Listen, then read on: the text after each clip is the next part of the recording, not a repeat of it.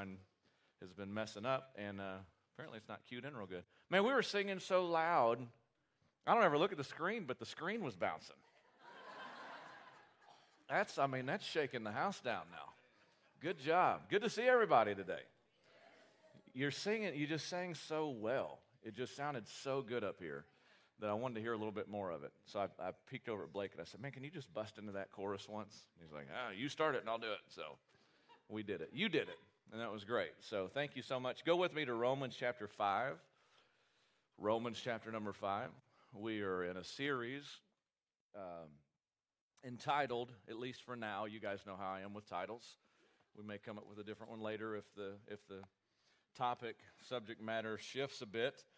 But currently the subject, or rather the title, is creating a gospel-centric culture. And churches and movements get built on a lot of stuff.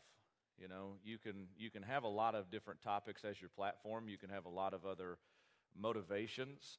But it's important that we stay focused and intentional about maintaining the gospel as the centerpiece of all that we do. And that's not going to happen if we don't do it on purpose. If you just let communities and people groups just gravitate in whatever direction that we naturally would gravitate toward, we'd all wind up on some hobby horse soapbox somewhere, wouldn't we? I mean, I got plenty of them. Somebody asked me the other day if I was a conspiracy theorist. I said, am I a conspiracy theorist? Are you freaking kidding me? I love conspiracies. I mean, I can spend a lot of time on that stuff. But the gospel's what matters. And, we can have all kinds of theories and views and even different belief systems, but everything that we are has to be rooted in the gospel. So that's the intent of this series. We have made it to Romans chapter 5. And I'm going to read a few verses, actually beginning in chapter 3. Start with me in chapter 4, verse 23. Romans chapter 4, verse number 23 says, now it was not written for his sake alone. It's a reference to Abraham.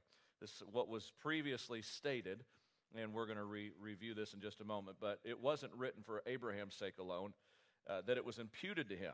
But also for us, it shall be imputed to us, who believe in him who raised up Jesus our Lord from the dead, who was delivered up because of our offenses, and was raised because of our justification. Therefore, having been justified by faith, we have peace with God through our Lord Jesus Christ, through whom also we have access by faith into this grace, in which we stand and rejoice in hope of the glory of God. And so I'm not going to preach the sermon yet, but the introduction to chapter 5 gives us the indication that we have to at some point realize the gospel was not just that moment when we first came to know Christ as Savior. It's a present possession that we hold as believers in Christ. The gospel defines me. It's who I am. It's the access, as he used that word access right here in verse number 2, that I have to God. I don't have access to God because I'm good. I have access to God because of his grace. And so the gospel becomes everything that we are as believers. And so today, I'm going to back up just a little bit, build a foundation, but then I'm going to introduce you because we're shifting gears into a bit of a different section in the book of Romans. And so pray with me, and we're going to get into this just as fast as we possibly can. Fast as you can listen, I'm going to talk, okay? So just be ready. Here we go. Father, thank you so much for this time. We come to you today as needy people. We may not appear to be needy on the outside, but on the inside, we have deep needs. And so we pray that your Spirit would reach down into our hearts.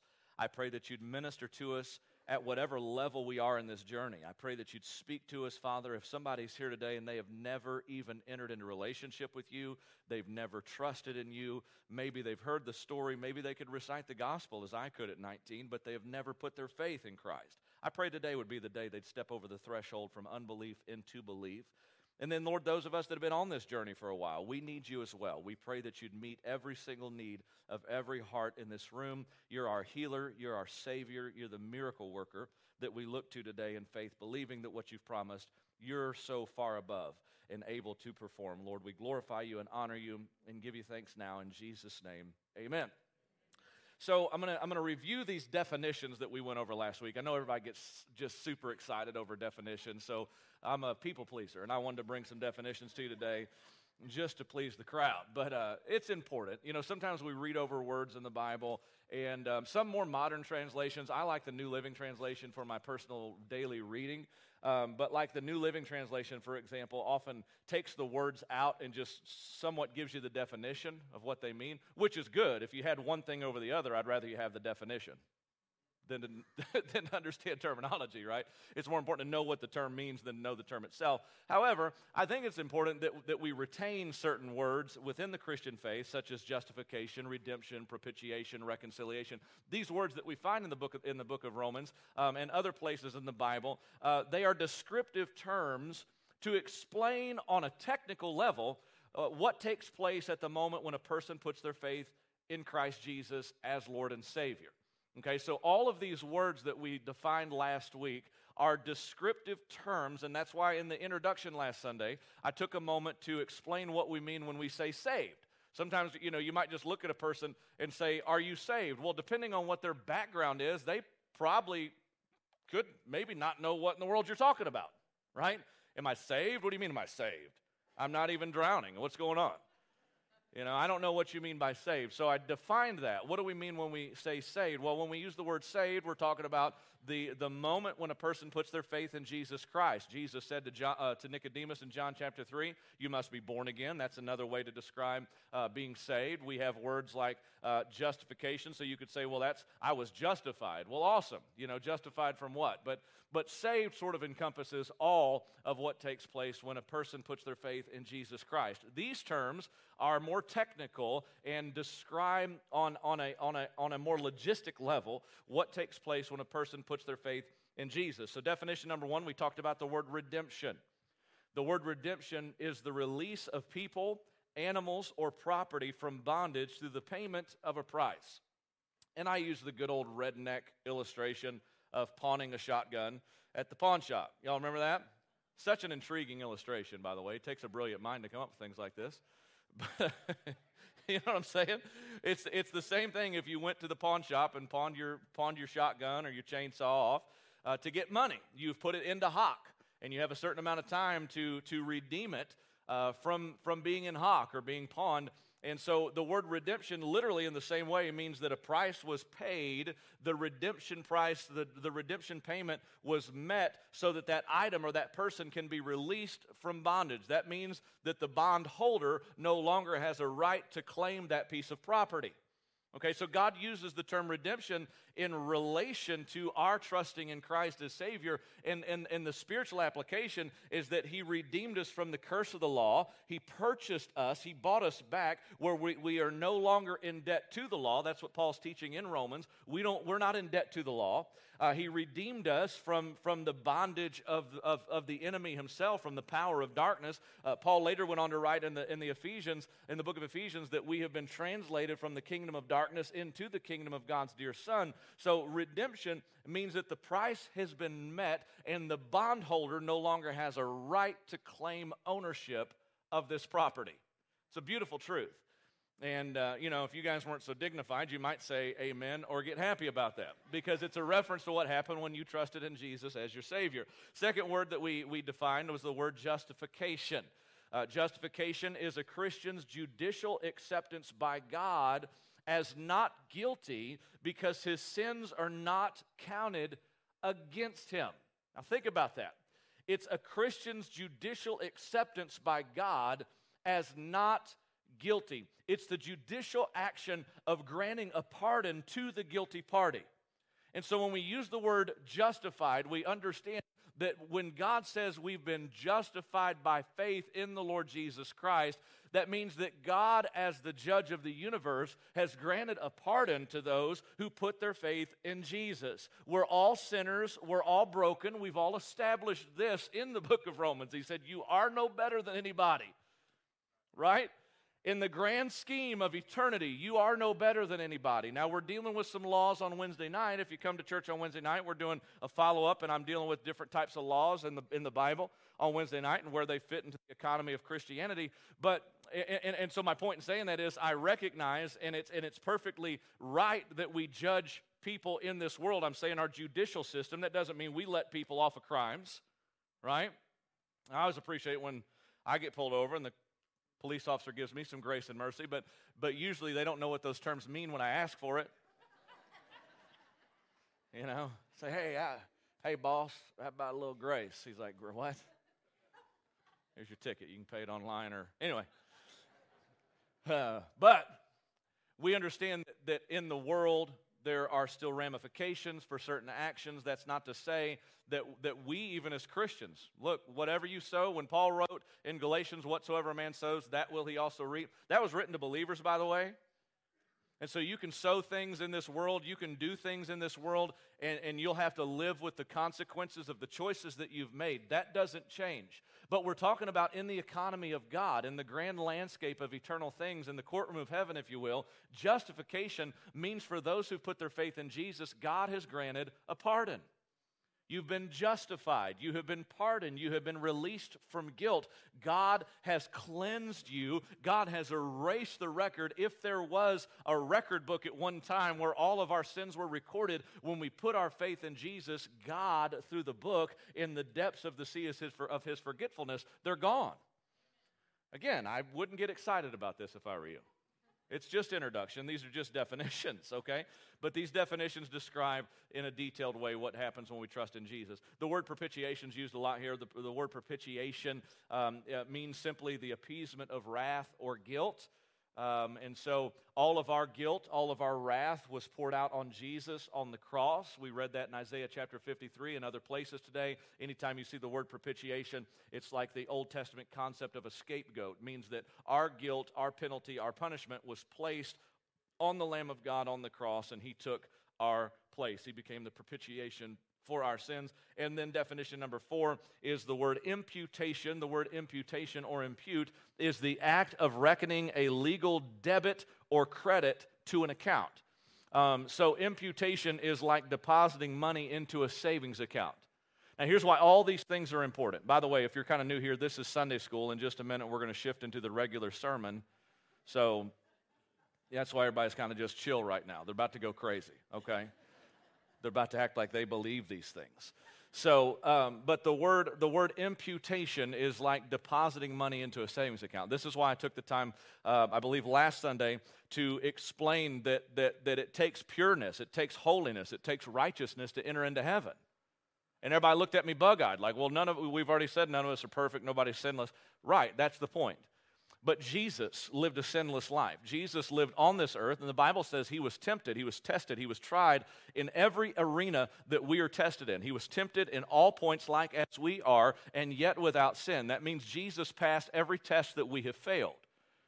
That means that Jesus, when the scribes and the Pharisees said, have you come to destroy the law? Jesus said, I didn't come to destroy the law, I came to fulfill the law.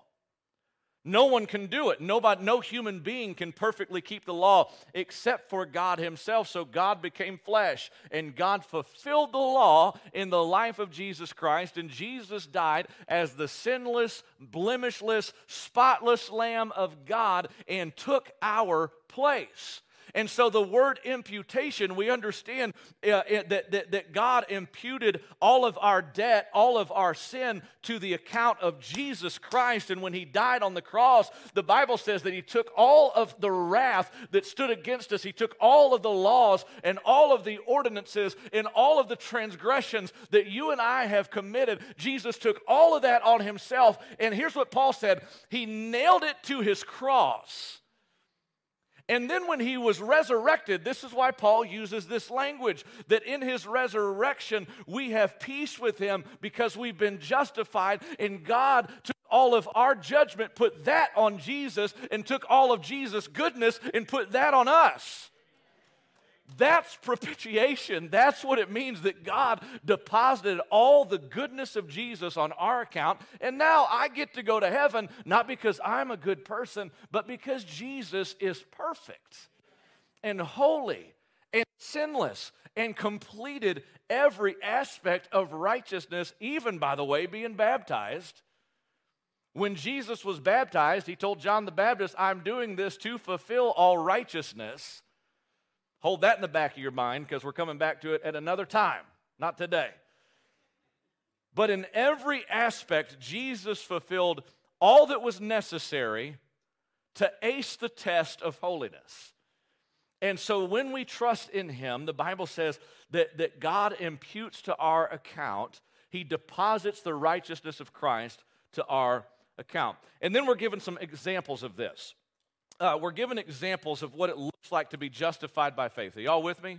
Is this boring? Because I can get to the other stuff, and it's more exciting than this. I'm trying to read the wind, guys. What are we doing here? Are you all good? Okay. So then he goes into giving us examples of being justified by faith. He uses the patriarch Abraham. Now notice what he says about Abraham in chapter 4, verse number 1. It says, what then shall we say that Abraham our father has found according to the flesh?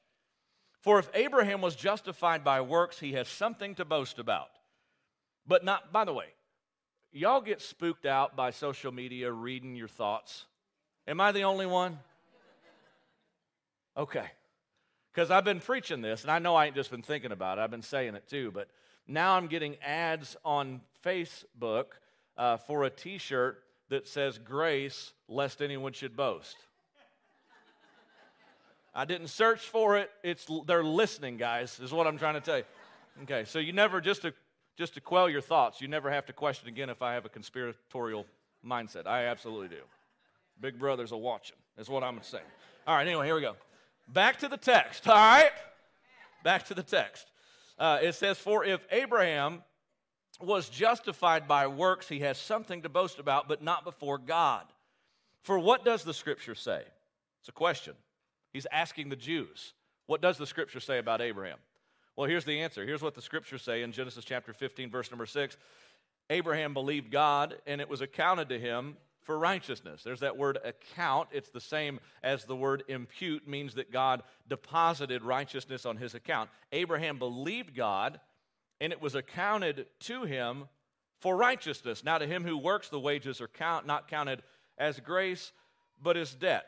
Now, if you are familiar whatsoever with the story of Abraham in the book of Genesis, then and if you were a Bible critic, for example, you would read what was just written in Romans concerning Abraham, and your critical mind, your skeptical mind would say, well, there's a contradiction here.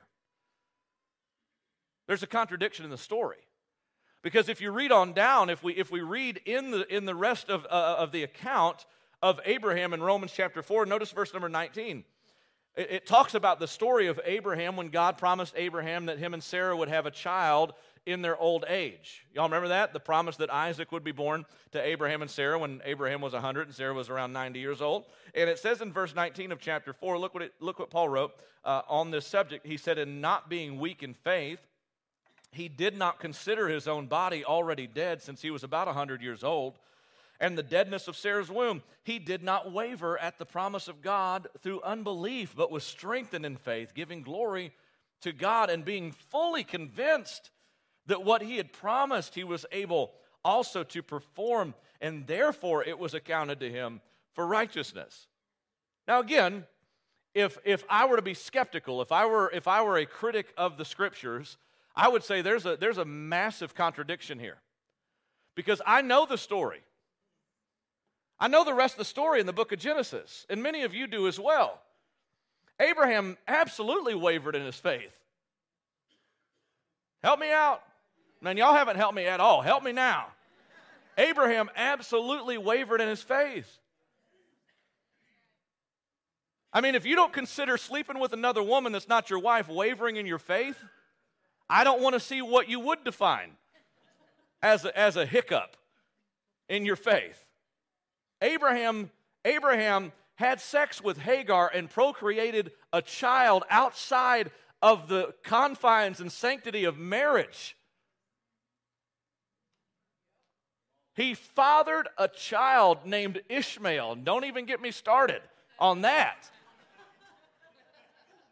but he fathered a child named Ishmael, who became an affliction, became a thorn in the flesh of the nation of Israel. To the promised seed of God, Ishmael became a constant adversary to the people of God because of Abraham's lack of faith. But the context of Romans 4, keep in mind, is justification by faith, and begins with the words, Abraham believed God, and it was accounted to him for righteousness. So within the context, that means that old Abe didn't, it's not like Abraham never wavered in his faith. But if we're talking about imputation, in the moment when God gave Abraham that promise, Abraham believed him. He did. I think he believed with all his heart. I believe in that moment when he received a word from God, which again, if we apply this to the gospel, in chapter 10, I hate to get ahead of myself, but in chapter 10, Paul said, how shall they call on him whom they've not heard? And how shall they hear without a preacher? Faith comes by hearing, and hearing by the word of God. When Abraham received the word spoken from God, when Abraham received the promise of God, I'm convinced in that moment he believed with all his heart. He did. He put his faith in God. He trusted in God in that moment. But that doesn't mean Abraham's faith never wavered. And here's why this is important. Once again, in case you're not following why this is an important point. It's important because some people will say, well, yes, but you have to hold on to the faith. Yes, you're saved by faith, but you have to hold on to the faith. And if you waver in your faith or you stop having faith, then you will lose your salvation. We're not saved by works. They'll resign to that. Well, of course, we're not saved by works. We're saved by faith, though, and so you've got to keep having faith. Well, tell that to Abraham. And tell that to the next hombre that we're about to talk about. I don't know why that fit right there, but. Because then we segue into the story of David. Now, let me tell you something about David. Well, let's read about him, and then I'll talk bad about him. It's okay. God's the one who gave me the material to talk bad about David. But let's read what it says about him. Verse 5 of chapter 4. But to him who does not work, but believes on him who justifies the ungodly, his faith is accounted for righteousness. Okay?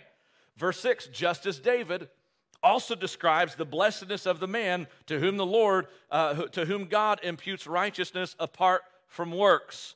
And then he quotes from Psalm 32, verses 1 and 2. This is what David wrote in Psalm 31. Blessed are those whose lawless deeds are forgiven and whose sins are covered. Blessed is the man to whom the Lord shall not impute sin. Now that was David. David said, blessed are those whose lawless deeds are forgiven and whose sins are covered. Amen, David. Amen, bud. Because here's what else David wrote.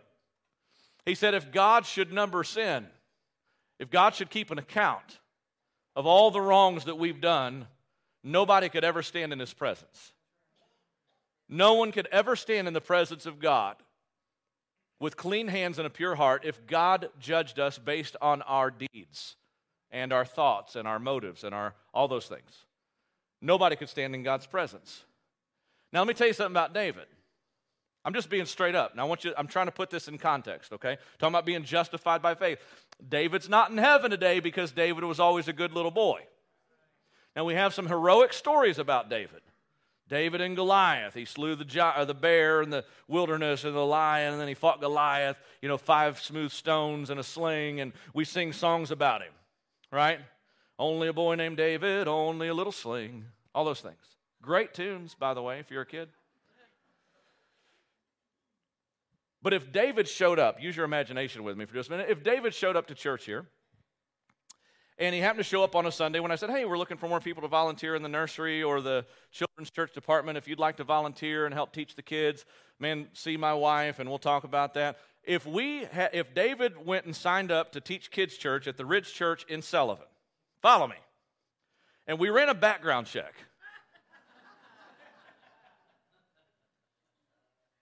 David, king of Israel, would not be allowed to teach kids church at the Ridge Church in Sullivan. I wouldn't even have him preach. If I knew he killed a dude because he was covering up a scandal. Are you following? Don't act all super like spirit. Oh, well, I think we should let David preach. Shut up. I would. Look, if I knew that a guy had an affair with a woman, and then instead of repenting of it and owning his mistake, had the guy killed to cover himself, I'd be like, you know what, David? There's plenty of homeless missions you can preach in.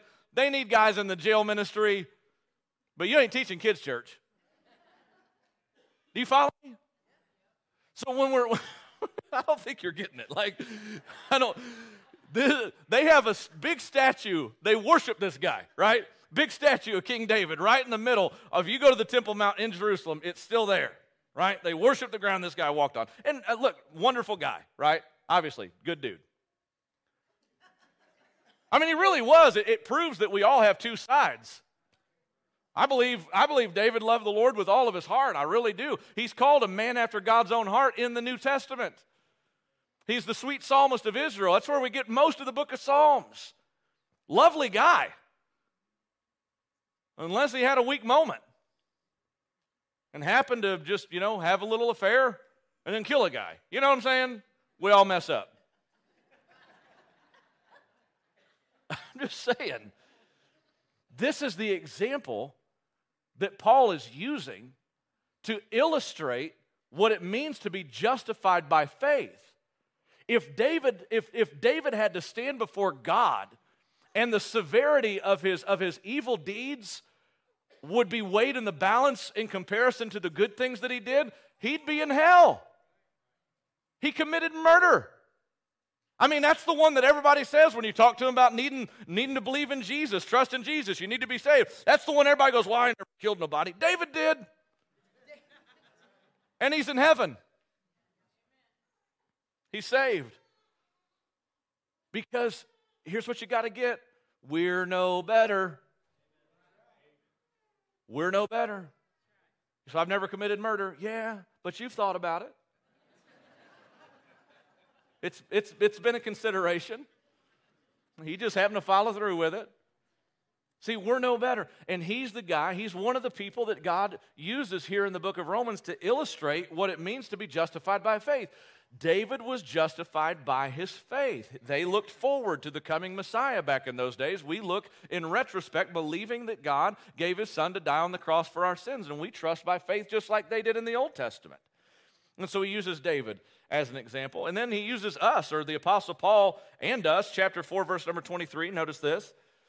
It says, now it was not written for his sake alone. So talking about Abraham and David. It wasn't written for his sake alone that it was imputed to him, but also for us. So he said, these are our examples.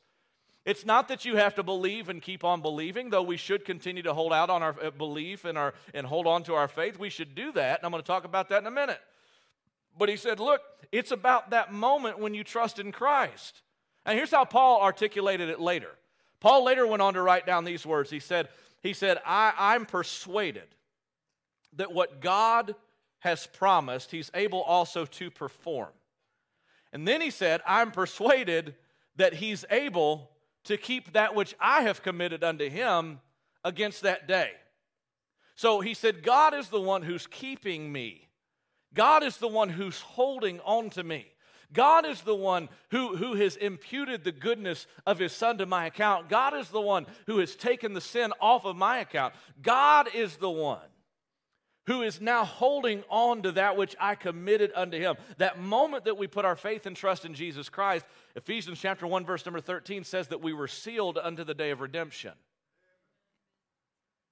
So it's not about me holding on, and it's not about you holding on. There will be seasons when your faith wavers. I promise you, if you endeavor to walk with God for any length of time, if you make a commitment to stay true to God, I guarantee you, you have my seal of guarantee that there will come a time when your faith wavers. You will have the wind absolutely 100% knocked out of you. You'll get knocked down so low sometimes you won't even know if there is a God in heaven. Now, nobody wants to say that, but trust me, you'll walk through valleys when you'll wonder. And so do you think in those moments God's going to go, well, their faith wavered. I'm done with them. Boy, if they could have just held out a little longer. See, I'm not holding on to him. He's holding on to me. And I'm going to say more about that, but I got to get to it. That was the introduction. Let's finish reading verse 23. Or rather, verse 24 of chapter 4. He says, but also for us, it shall be imputed to us who believe in him, who raised up our Lord from the dead, who was delivered up because of our offenses. Why did Jesus die on the cross? He died because of our offenses. But he was resurrected because of our justification. Therefore, having been justified by faith, past tense, we present tense have peace with God through our Lord Jesus Christ, through whom also we have, present tense, access by faith into this grace, in which we stand and rejoice in hope of the glory of God. So let me say a few things about faith. Is that all right? I don't know why I ever asked that. I'm going to do it. We're just going to do this. But I want to state some things about faith, and this is the segue into the next section of our study. So now we're shifting from, that was a Sunday school lesson, now we're going to have a little preaching, okay? So facts about faith. First of all, I want to say that, and mind you, when I say this is very important that you understand what I mean, but faith is not a work. Faith is not a work. In fact, faith and belief are synonymous in Scripture, okay? Faith and belief are synonymous in Scripture. Look again in chapter 4, verse number 4. It says, now to him who works, the wages are not counted as grace, but as debt. But to him who does not work, but believes on him who justifies the ungodly, his faith is accounted for righteousness, just as David. And he goes on to talk about that. And then again, we read just a moment ago in chapter 5, verse number 1, and I'm just showing you how interchangeably the words faith and belief are used here. Chapter 5, verse 1, he says, therefore, having been justified by faith, we have peace with God through our Lord Jesus Christ. So it's important that we understand faith and belief are synonymous. And now, so for clarification, sometimes, again, and I said this before, but sometimes in church culture, we throw words around as if everyone understands what we mean. So let me define the word works. When I say that we're not saved by works, I know some of this is bottom shelf, okay, for you intellectuals, but stay with me, okay? When we talk about works, again, I think sometimes we just assume that everybody knows what we mean. But here for definition, here's what the word works means. Okay, and this ain't Matt Dudley definition, this is Webster, so you can trust it. Take her to the bank. This is a definition. Works means to perform work or fulfill duties regularly for wages or salary. Now, the reason why that definition, by the way, that's the primary definition of the word works. The reason why that definition is so important, so apropos to this context in this conversation is because as we read a moment ago in chapter 4, verse number 4, it says, now to him who works, the wages are not counted as grace, but as debt. In other words, if you're working for it, you haven't received grace, you're working because you understand you owe a debt. And the devastating reality, as Paul has already covered here in Romans, is once you realize that you owe a debt, that debt is to fulfill righteousness and be holy. Once you realize that, you understand also according to the law that you don't have the power to do it. So it's a debt that you'll never pay off. That's why Paul later writes in chapter number 7, he said, I was alive once without the law, but when the commandment came, sin revived and I died. In other words, Paul said, I stopped looking at other people through the law, and I started looking at myself through the law, and when I did that, I realized that the law condemned me. Even though previously I was using the law to justify myself, and I was using the law to sort of make myself appear better than other people, but the truth of the matter is when I looked at myself through the law, I recognized that the law slew me too. And so, definition 1, to perform work or fulfill duties regularly for wages or salary. That's what Paul's saying in chapter 4, verse 4. He says, now to him who works, the wages are not counted as grace, but as debt. You're not receiving grace by working. That's not, works are not the means into grace. Follow me? Works are not the means into grace. And again, this is why this is important. I don't know if you understand how many holes this punches in bad doctrine and bad theology, but hear me very carefully. They'll say things like, well, yeah, you're saved by grace, but you have to do this to get into grace. This is a means into grace. You have to jump through this hoop and eat this and drink that and do that in order to get into grace. No. Paul says, now if you're working, you're not working for grace. You're trying to work off a debt. And you'll never pay it off because you're deficit, you're bankrupt. When it comes to righteousness, you're broke. You're broke. Okay? You're broke. You'll never pay that debt. Now, definition number 2, works means to perform or carry through a task requiring sustained effort or continuous repeated operations. Once again, chapter 4, verse 4, if you're trying to work your way to heaven, you will never stop working. And Hebrews tells us that Jesus is our Sabbath. He's our rest. There's so much here I don't have time to get into. Works, definition number 3, means to exert oneself physically or mentally, especially in sustained effort for a purpose or under compulsion or necessity. Now, I thought of a million different ways I could illustrate this for you. To illustrate that faith is not a work, I thought about, bringing a chair up here and saying, faith is no more a work than me sitting and resting in this chair. But that seemed kind of lame. I'm a big critic of myself. My illustrations are dumb. And so I was trying to think of a good way to illustrate this, and I couldn't think of a way. But here's the best way I know to illustrate faith. I want to say it to you like this. Faith is no more a work than the process of breathing air into your lungs is a work.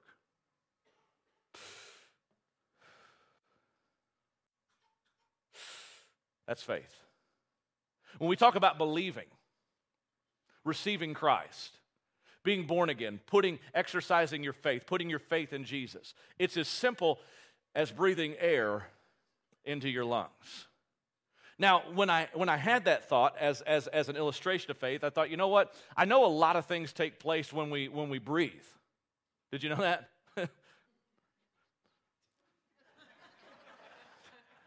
It's earth-shaking stuff today, guys. But a lot of things happen when we breathe. And so I looked this up. Listen to this. Some of you medical nerds will get on board with this. When you breathe, when you inhale, air containing oxygen enters your windpipe, passes through the bronchi. Am I saying that right? Cool. I knew I was. I just make sure you knew. And eventually reaches the air sacs. These air sacs are responsible for gas exchange. Nobody make jokes about gas, please. These air sacs are okay, y'all know I'm going to. But anyway, we'll get to that in a minute. These air sacs are responsible for gas exchange. They look a bit like grapes at the end of the bronchial branches. Now, I don't have time to get into how Jesus said, by their fruits you will know them. That's good stuff, right? That's good stuff right there. And we'll come back to it, though. They look a bit like grapes at the end of the bronchial branches. Healthy lungs have about 300 million air sacs in them. I didn't know I had 300 million anything inside my body. But just inside the lungs, we have about 300 million air sacs. Each air sac is surrounded by a network of fine blood vessels called capillaries. The oxygen in inhaled air passes across the thin lining of the air sacs and into the blood vessels. This is known as diffusion. The oxygen in the blood is then carried around the body in the bloodstream, reaching every cell. When oxygen passes into the bloodstream, carbon dioxide leaves it. Carbon dioxide, or CO2, is a waste product of cellular metabolism. You get rid of it when you breathe out, when you exhale. This gas is transported in the opposite direction to oxygen. It passes from the bloodstream across the lining of the air sacs into the lungs and out into the open. Now, if you didn't pick up any analogies in that, but here's the point. When you receive air into your lungs, which, by the way, spirit in the Bible is also where we get our English word. The Greek and the Hebrew for spirit is where we also get our English word breath or air. Did you know that? I'm telling you, it's so good. Man, this is good stuff. If I have to just pause and appreciate my own preaching, I'm going to do that, okay? This is so good. And it's nothing I came up with. It's just the more you dig into this, it's just the truth is unbounded. Now watch. So just as when we breathe oxygen into our lungs, now you didn't sit there. You're not sitting there right now going, okay, pass over that thin lining. Oh, there you go. There you go. Okay. Now disperse. We got 300 million little air sacs that need to be fed. Now, no, you get over there. One at a time. Okay. Now I want you get in the blood. Now go to all the extremities. That pinky needs oxygen too. We don't even give it a second thought. Any more than when we receive Christ as Savior, we're justified, we're sanctified, we're promised glorification, there's propitiation, there's imputation, all those things that happen in a moment of putting your faith and trust in Jesus Christ. This is why the Bible says, he that believes on him shall not be condemned. We are breathing in the life of God, and that's when we receive the Holy Ghost, by putting our faith and trust in Jesus. Faith is no more work than just breathing in. Now, just for those, I got to run this illustration just a little bit further. Can you go with me? Now, somebody says, well, what if you hold your breath then? Meaning, what if I stop having faith? What if I stop having faith? If faith is like breathing, what if I stop breathing? Well, I'm no medical expert. But I will tell you what will happen if you stop breathing. If you hold your breath and stop breathing, you'll pass out. You'll fall, quite probably, into the floor. And you know what's going to happen then? You're going to start breathing on your own. And it's in those moments when your faith fails that the Holy Ghost will rise up in your life and breathe life back into the deadness of your broken heart and revive in you what you could never do for yourself. This is why Paul said, I'm persuaded that what I've committed unto him, he will keep it. He's not going to let me go. This is why we're told that when we trust in Christ, we become sons and daughters in whom the Lord loves. He chastens and scourges every son whom he receives. That means if you backslide and you sin as a child of God, you definitely will face tribulation and problems, and you're going to sow some things that you're going to later have to reap, but it doesn't mean that God's going to give up on you. He'll draw you back in, and he'll deal with you, and yeah, he might even have to take you out to the woodshed to get you straightened out. But he's the one that does the work. He's the one who does the work. He's the one. He's the one. Well, what do you do with Philippians chapter 4 when it says work out your own salvation with meekness and fear and trembling? What do you do about that? Well, first of all, in the next verse, he explains that it's God working in us. But second of all, even if we don't go to the next verse, let's leave context out of it and just quote something out of context. That's okay. Let's do that for now. If it says to work out your own salvation, you can't work out what you don't have in. You can't work something out that's not there. You can't work out muscle you don't have. Trust me, I know. It's in you. Here's what Paul said. It's God who works in you, both to will and to do of his good pleasure. Now, point number 2, all right? Faith is not a work, 100%. Faith is not a work. But it activates the work of the Spirit. Faith is not a work in and of itself, but faith activates the work of the Spirit. Faith should be the driving force behind every move we make as Christians. It should. Faith should be the driving force behind every move we make as Christians. Without faith, it's impossible to please him. Faith is the substance of things hoped for. It's the evidence of things not seen. Faith should be the driving force behind every move we make as Christians. That doesn't mean we throw off all sensibility. That doesn't mean we don't exercise wisdom. That doesn't mean any of these things. But it does mean that faith ought to be the very thing that drives us forward as Christians. Now notice this in chapter 5 and verse number 1. Such a great truth. Chapter 5, verse 1. Therefore, having been justified by faith, we have peace with God through our Lord Jesus Christ. Did you notice that? Therefore, having been justified, past tense, by faith, we have peace, present tense, with God through our Lord Jesus Christ.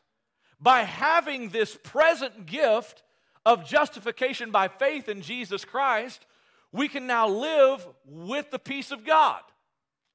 You see how that works? Because I've put my faith in Jesus Christ, because I've trusted in Him, now I possess this thing called the peace of God. And there's nothing quite like living in peace. In fact, I don't put too much stock in feelings. I think in Christian circles, we often put too much stock in feelings. In some Christian circles, other Christian circles, they need some of that, right? But we don't pin our faith in emotion or in the way that we feel. But I can definitely tell you this. The night that I got saved and put my faith in Jesus, the one thing I do remember as far as emotions were concerned is I laid my head on my pillow that night for the first time in years with peace in my heart. I can't tell you how many times I'd laid my head on the same pillow in the same bed and didn't know if I was going to wake up the next day. But that night I laid my head on my pillow and I had the peace of God in my heart that should I die in my sleep, I would be at rest in heaven with Him. And so we have peace with God through our Lord Jesus Christ, and that transcends so many things to do with life itself. I think that's really what everybody wants, don't we? Don't we just want peace? I like peace, dude. And I just watched that Jesus movie, so I'm like hippied out right now. You know what I'm saying? Can we take our shoes off? Y'all want to do that? Saw some bell bottoms this morning. I mean, it's hippie revival, baby. But I love peace. I don't like war. I don't like conflict. I don't like battle. I don't like having these weird, you know what I'm saying, things with people. Do you? You like all the tension and drama? Kick the drama queens out. Y'all got to go. Look, peace, man. I like peace. Peace, love, whatever. All right? But there's nothing like the peace that God gives. And this is why the Bible says it's peace that's beyond our comprehending, peace that passes understanding. Now, let me give you an example of this. A little over a month ago, on Wednesday night, we worked our way through the Lord's Prayer, the model prayer. And at the end of that study, I challenged those who would like to set a reminder in their phone to pray that prayer every day for a month. I didn't even ask for a show of hands of who wanted to do it. I just said, hey, just challenge. If you'd like to do this, set a reminder in your phone every day to pray this prayer. And while you're praying it, think through it and pray, specifically for needs that you have and others have while you're praying. Don't just thoughtlessly recite it. But even if that's all you do, just pray this prayer every day. And one day last week, I was praying through those words in Matthew chapter 5. Our Father which art in heaven, hallowed be thy name, thy kingdom come. I still quote it in the King James Version because that's how I memorized it. And God honors Old English, by the way. So all those these and nows, that's that heavenly language that Paul talked about. I'm a joke, and that was a jab at, anyway, King James only people. But anyway, our Father which art in heaven, hallowed be thy name, thy kingdom come, thy will be done on earth as it is in heaven. Give us this day our daily bread. And then I got to that next part where it says, and forgive us our debts as we forgive our debtors. And I've always found that statement to be a little peculiar because it doesn't say, forgive us our sins. Now, I believe in Luke's gospel, it says, it uses the word trespasses or transgressions, and totally fine. But in Matthew's account, in most reliable versions, it says debts or some form of that.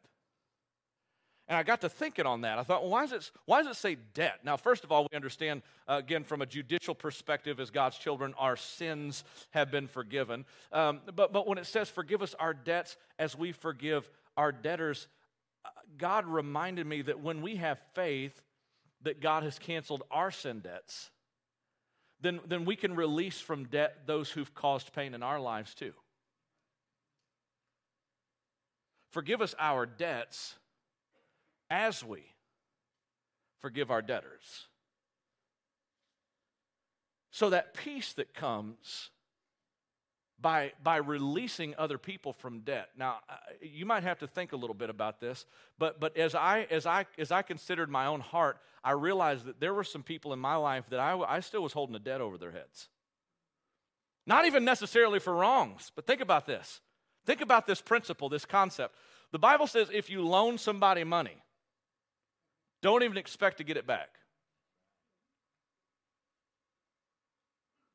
See, I know. That's not someplace I would say amen either. I'd be Googling it. Does that really say? It does say that. Just in principle. That doesn't mean there's anything wrong with loaning money and receiving it back, but it's just a concept, it's just a principle. He said, look, if you're going to loan somebody something, just loan it to them like you're giving it to them, and if you get it back, it's a bonus.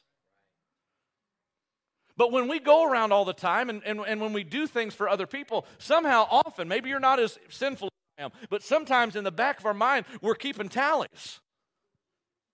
And saying, well, you know, that one time I did this for that person, I expect one day I'm going to get that in return. And it was like the Holy Spirit said to me, you just got to let go of the debt. Nobody owes you any. Do you understand? Do you know the feeling, how freeing it is to be able to live life without feeling like someone owes me something? That's an amazingly liberating mindset. Nobody owes me anything. If I loaned you $5, you don't owe it to me. You don't owe me lunch. If I bought you lunch, you don't owe me lunch. Now, this is just for preaching, okay? This ain't like reality.